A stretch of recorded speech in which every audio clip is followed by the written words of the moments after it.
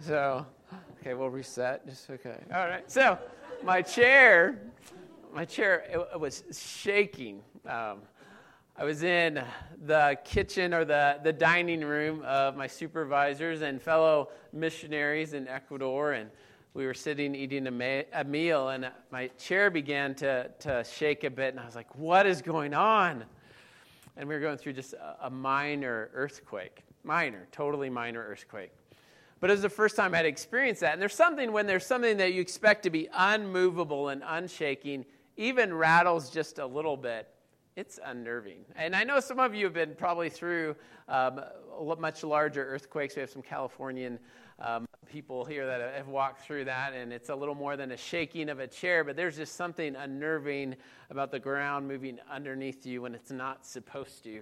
When the unshakable becomes shakeable, it does. It sets us off. And things in life is the same things. We have things that come through our life that we think are solid and secure, and we realize they're not quite as secure, and there's shaking that goes in our life, and it can be so unnerving. But I pray that in our life, when things are shaken and when things are stirred in ways that we did not expect, that it pushes us and drives us closer to the one who is our stronghold, our God, who is not shaken, who is unshakable, and he is that stronghold that we can run to.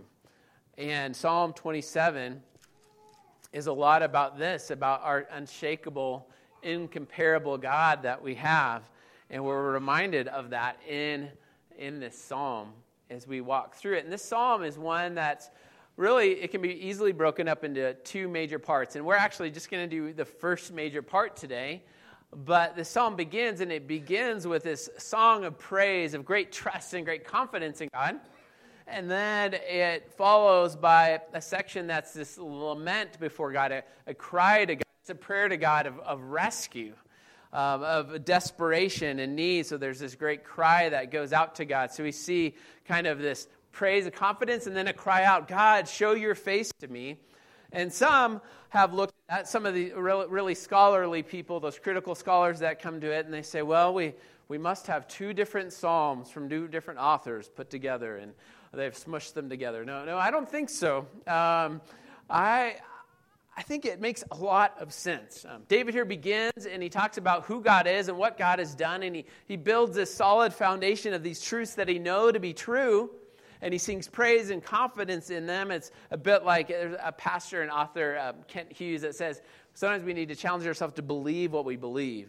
And that's a prayer sometimes, Lord, help me to believe what I believe. And that's almost how he begins here. And he builds this foundation. And then upon this foundation, he cries out to God for help. God, where's your face? Show your face to me. So there's a crying out that happens, but it's built upon the foundation of knowing who God is and what he does. So I think this makes sense. And we often, even in our life, we go sometimes from prayer or praise to despair, from despair to praise within a month or a week or a day or an hour or a single prayer. So it doesn't surprise us. And we see this wrestling here. And the Psalms, we love them. They help us know that we're not unique or unusual or strange when we go from praise to despair, or despair to praise as we wrestle through this life. And it enables us, I think, to have light, or have the light of hope that our God is there, even when he feels extremely distant from us. We can know that he is not far off, and we can see this one who's walked through this, even at times where God felt distant. He begins with confidence, even at a time where he's in the midst of war and battle, where God feels, in one sense, truly distant from him. And we walk through that. We know that. There's days where we walk through a week and we have a job at the beginning of the week and we get to the end of the week and we don't. And we're like, what is going on? Or we have sickness that invades again, or the loss of life in our family. And I was thinking of that too this week. There's a pastor in Fort Collins who I'm friends with by other friends and Facebook friends who I don't really know him. But over the last year and a half, he's walked through, his son has walked through cancer, through leukemia, and was in remission. But then this week, they found out, again, he has cancers back in his body. And I just thought to myself, how how do they walk through that? He even said, we're trusting in the Lord, but we're not happy with his decision on this. And yeah, how do you walk through that? And then yesterday I saw a post where he posted a picture of a rainbow, was from Children's, I assume, from one of the hospital where his son's being treated, and a full rainbow. And he said that it was during the shift change of nurses, and he called them all over to the window, and he had them look at the rainbow, and he said, we have hope in promises. We have hope in promises kept by a faithful God. And he just pointed to that. And I was like, I don't know how you do that in the midst of what you're walking through, but it's because he's resting on the foundation of who God is, even when God may feel very distant in one true sense to him at this moment. And we're reminded that we feel the effect of sin, and we shouldn't be surprised by it. Charles Spurgeon, he says it this way. He says, we all know that this world is an unpromising field of faith. According to our varied experiences, we must all subscribe to the declaration that this earth is more or less a valley of tears, that it is not our rest, for it is polluted. There are too many thorns in this nest for us to abide comfortably in. There's too many thorns for us just to comfort and rest because we feel the effects of sin. So it's true. So we shouldn't be surprised, but we don't need to despair as either, because we have a God who sent his one and only Son, Jesus, who was fully willing to live the life we could not and bear upon himself the suffering even of this world and the trials of this world and the sin, our sin, upon the cross. But then rose again victorious over all sin and death and Satan. And Jesus, even in the Garden of Gethsemane, he said to his disciples, my soul is very sorrowful even to the point of death. He called them to remain and watch. So he knows our sorrow. So we're reminded, we're kind of drawn into that. And that we have a God who is in the midst unshakable. So we'll walk through some of these verses and some of these truths about who God is. Psalm 27, verse 1 says, the Lord is my light and my salvation. Whom shall I fear? The Lord is the stronghold of my life.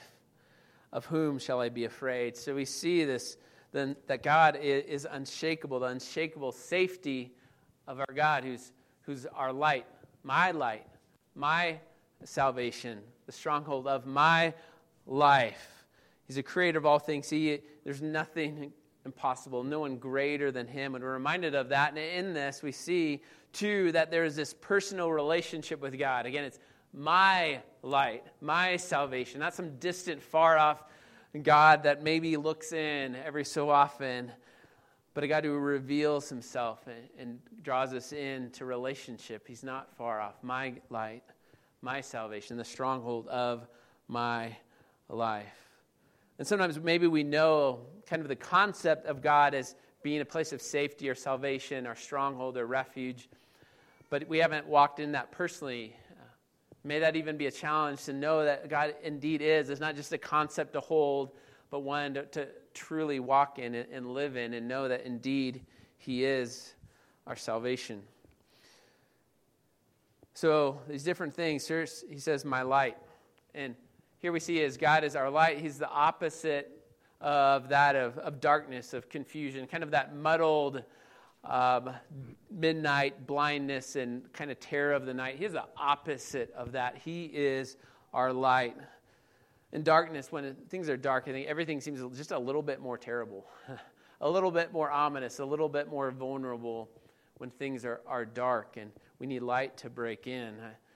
I think of, it seems like in every movie or TV show, when there's a crime scene to go to, that individual says, I'll go by myself at night. It's always at night, and they go by themselves, and you're like, no, this is always bad, because we know the reality, just get in darkness, there's a vulnerability there, and it kind of makes us on edge. And I think of David, it was just a couple years before there was electricity in their homes and light bulbs, right? Okay, maybe a long time before.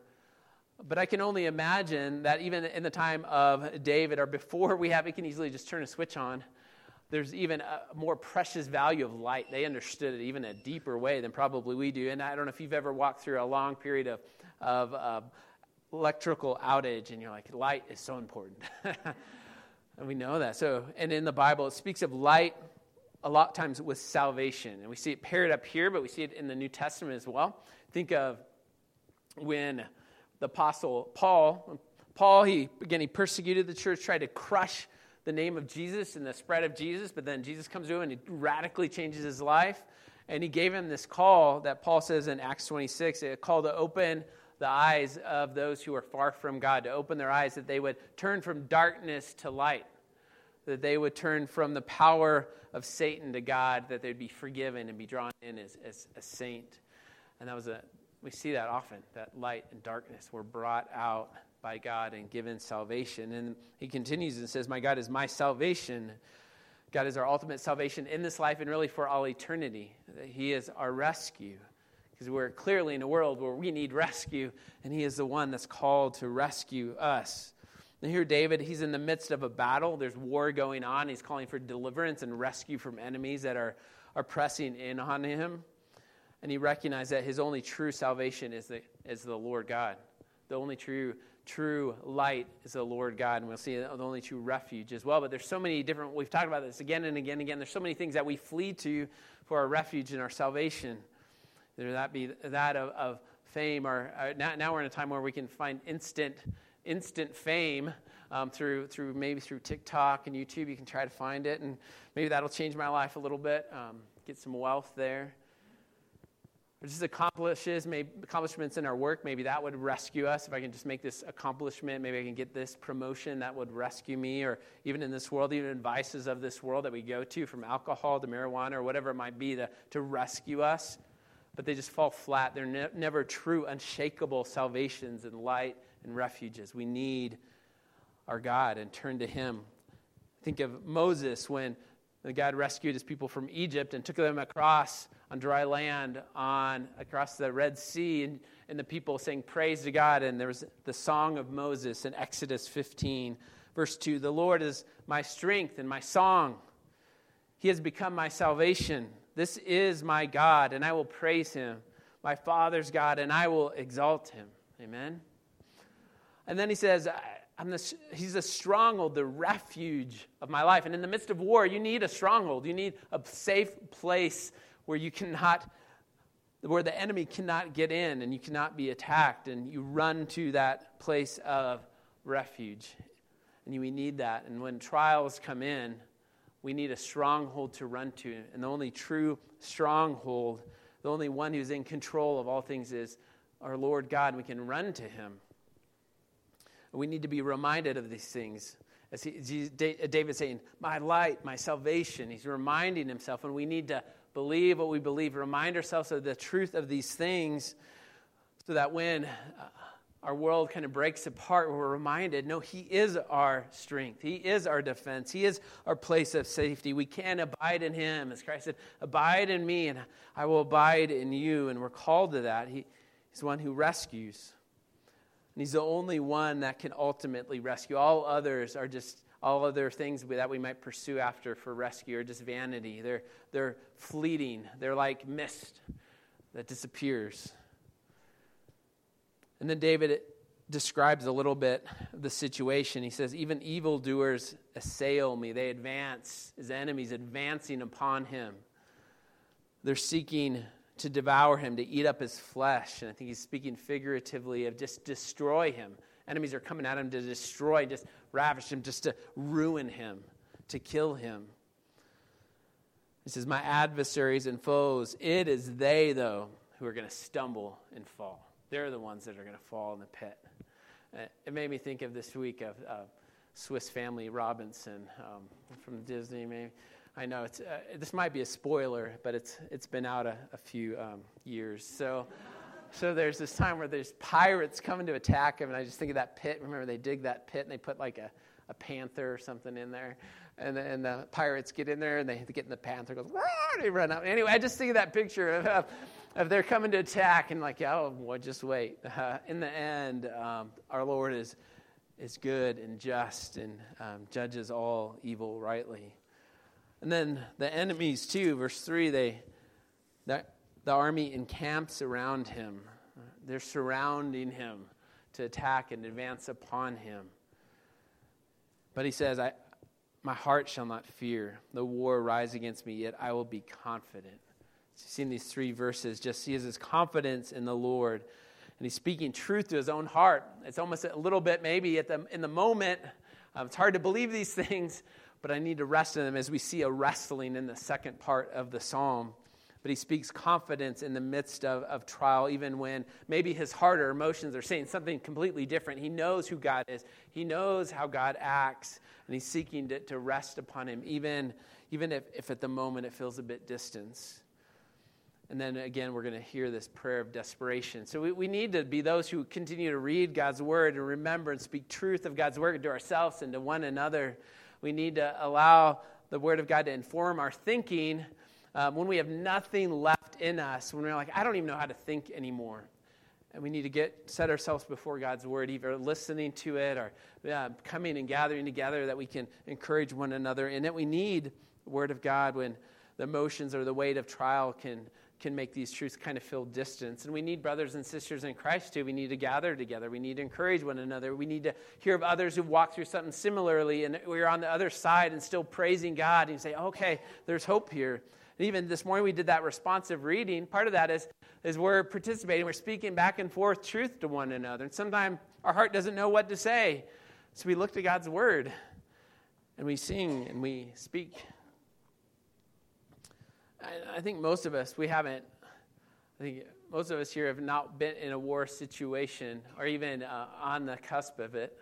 Maybe a few of our older saints during a time of World War II and things and other wars and Korean wars and different things where things pressed in a way that was unique. But most of us haven't experienced that in that way. Or I think of those in Ukraine, those average citizens who are called up to battle, and I think, I don't even know.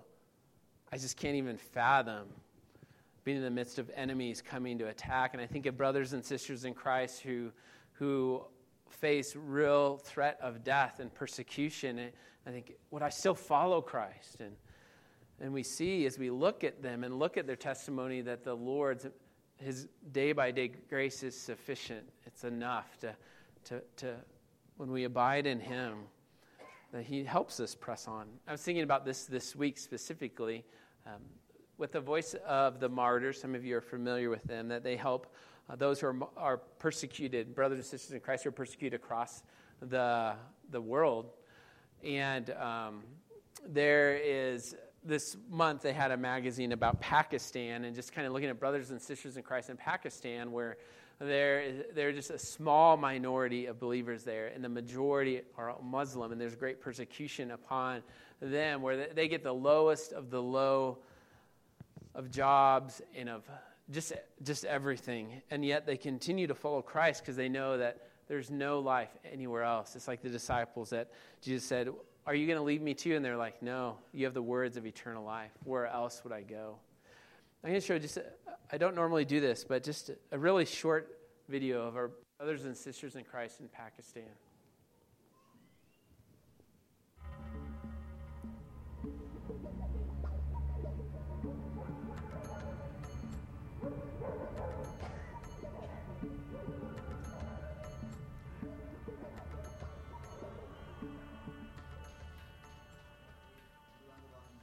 हालेलुया हालेलुया हालेलुया कदूस कदूस कदूस अब्बल-फाज ज़मीन आसमान के खालिक मालिक तेरा शुक्र अदा करते इस प्यारे मौका के लिए जो तूने हमारी ज़िंदगी में बख्श दिया।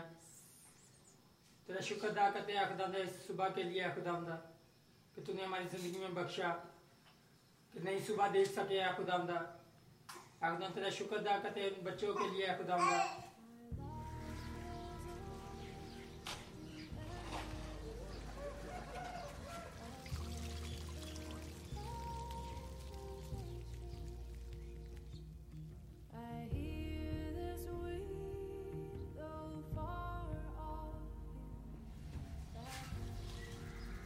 Today in Pakistan, we Christians are second-class citizens. Though we have committed no crime, we are ostracized and banished to the lowest place in society.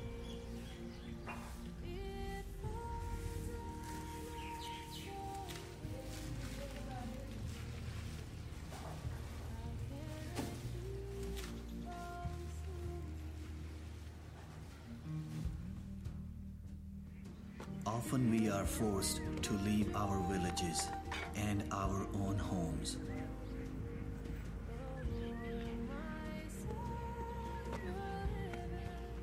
We cannot get good jobs.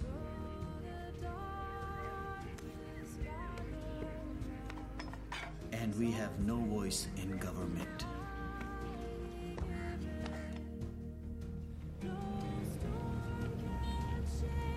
What is left for us is servitude.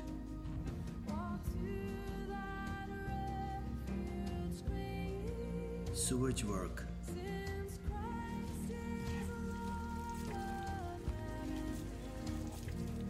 and we know we will never advance.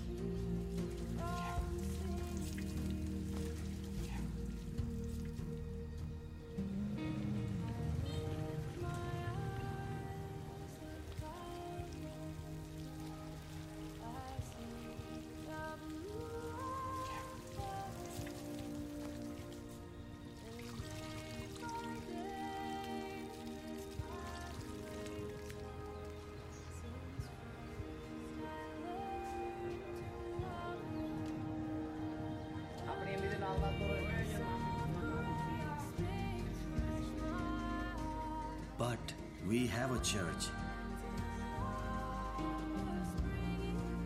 a place where Christians come together to worship the Lord Jesus Christ,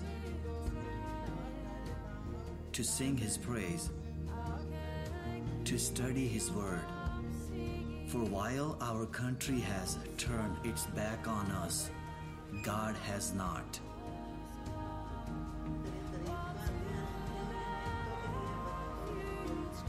Sometimes it is not easy.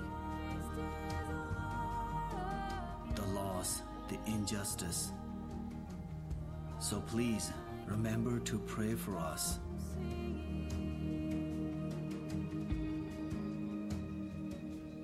That we will continue to gather in fellowship.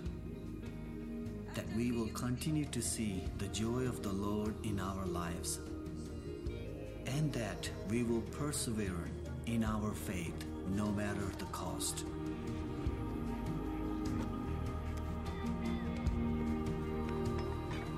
And please remember, we are praying for you.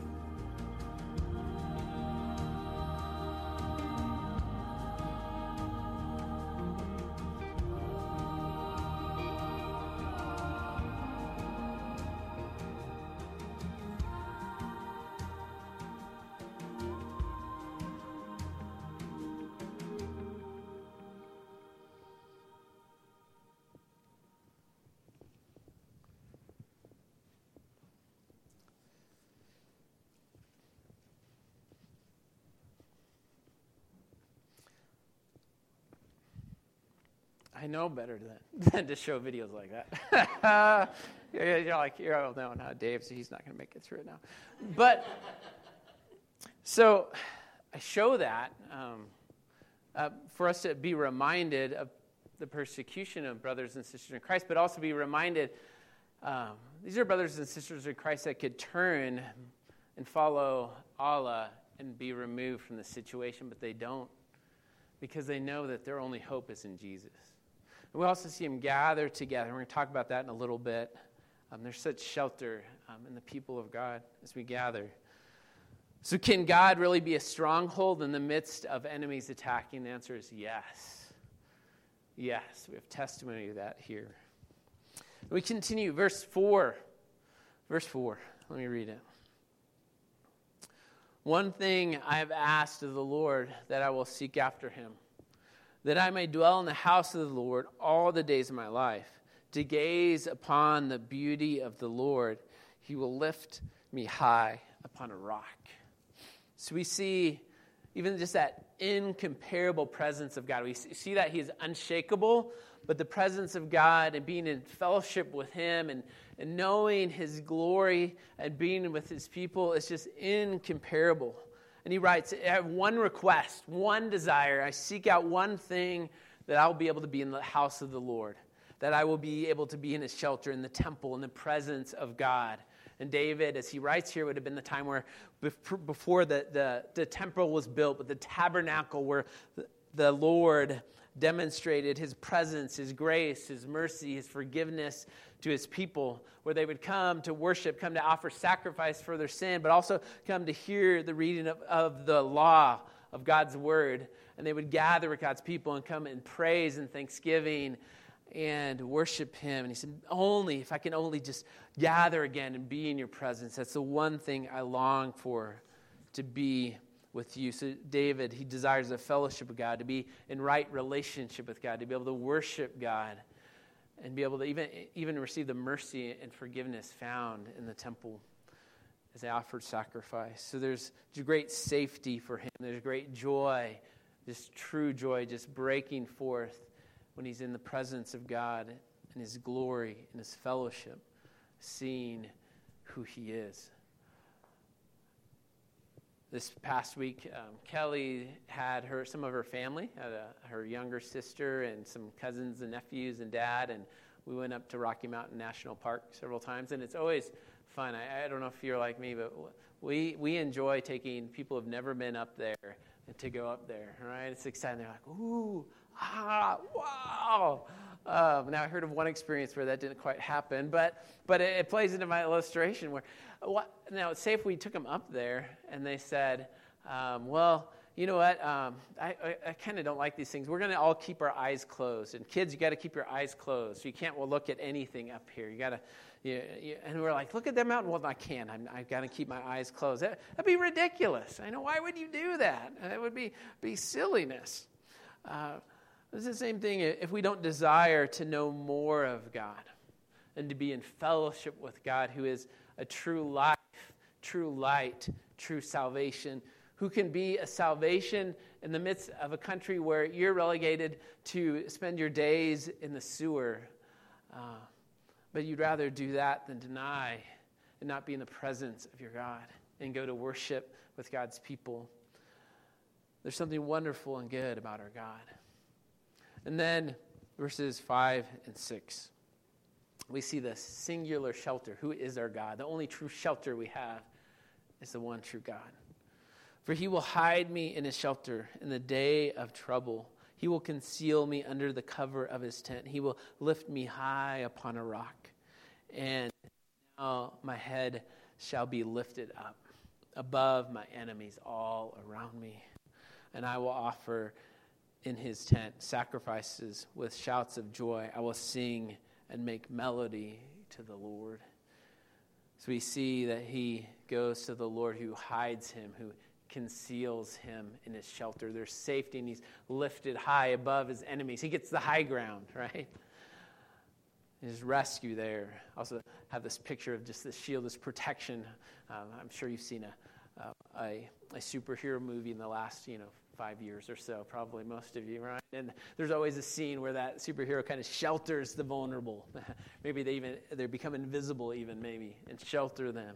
There's a picture of just concealing, of protecting, but also lifting up above the enemies, that there's protection, there's rescue from harm. They're on a rock. And then he breaks forth in praise in the tent, in the sacred tent, in the tabernacle, and he brings praise and sacrifice to his God. He's rescued him. He's protected him. And we see that our only true shelter is found in our God.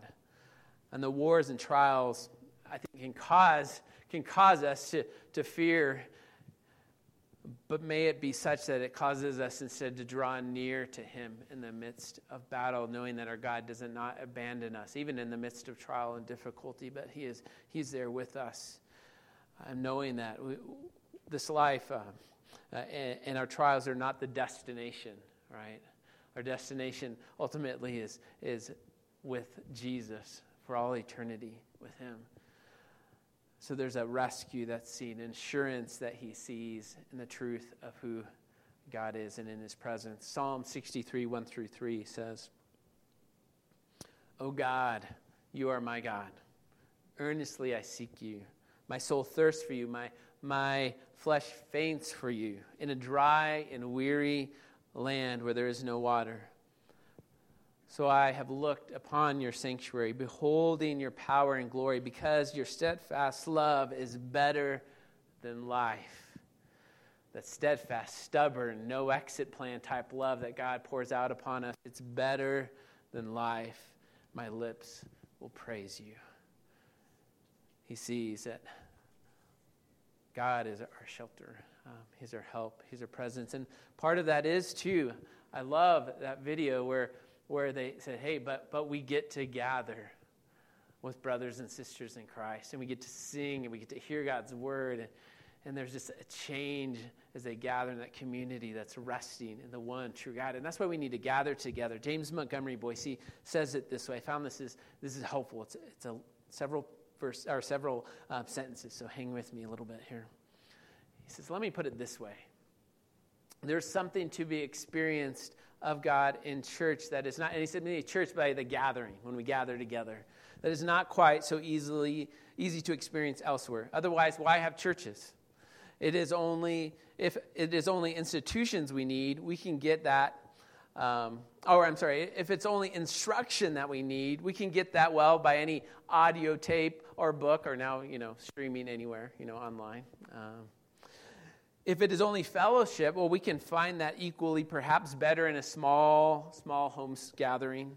There's something to be said for sheer physical singing of the hymns, the sitting in the pews, the actual looking to the pulpit and gazing upon the pulpit Bible as it is expounded, the tasting of the sacraments, and the very atmosphere this place sets apart for worship of our God that is spiritually beneficial. Isn't that true? Haven't you found a sense of God's presence simply by being in God's house, that gathering together? I do not mean to deny that God can and should be worshipped elsewhere, but I'm suggesting that the actual physical worship of God in the company of other believers can be almost that sacramental. It's a binding us to Christ as we gather together. And we need that. That's why we gather.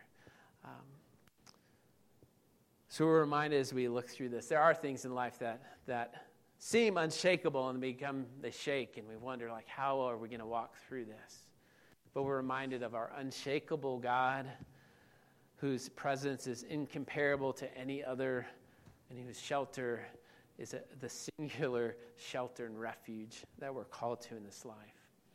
And that first step is of following Jesus. Maybe you've known much about Jesus. Maybe even, as it's been said before, you're a fan of Jesus, but you haven't actually become a follower of Jesus, giving your life to Jesus, turning from your sins and trusting him and following him. And there's a call today. It's so much sweeter than anything else that you have been or you could pursue. But friendship and a life with Jesus, we turn to him and trust him as our Lord and our Savior, and he calls us to come. Let's pray. Dear Father God, we thank you this morning. We're reminded how blessed we are, how much you've given us, even as we gather this morning, and we don't have to fear persecution as we leave. We do pray for our brothers and sisters in Christ in Pakistan. Lord, give them endurance. Help them to believe what they believe, and help them as they some maybe even gathering in the evening of this Lord's Day, that you would be present with them and give them joy. Lord, help us to be reminded that even in the midst of the battles that we are walking through personally, that you're not absent. Help us to believe what we believe. Help us to speak truth to our heart. Help us to be reminded that you are our light, you are our salvation, and that you are our refuge. Lord, we pray. Lord, help us to run to you and not to other things this morning. We pray in Jesus' name. Amen.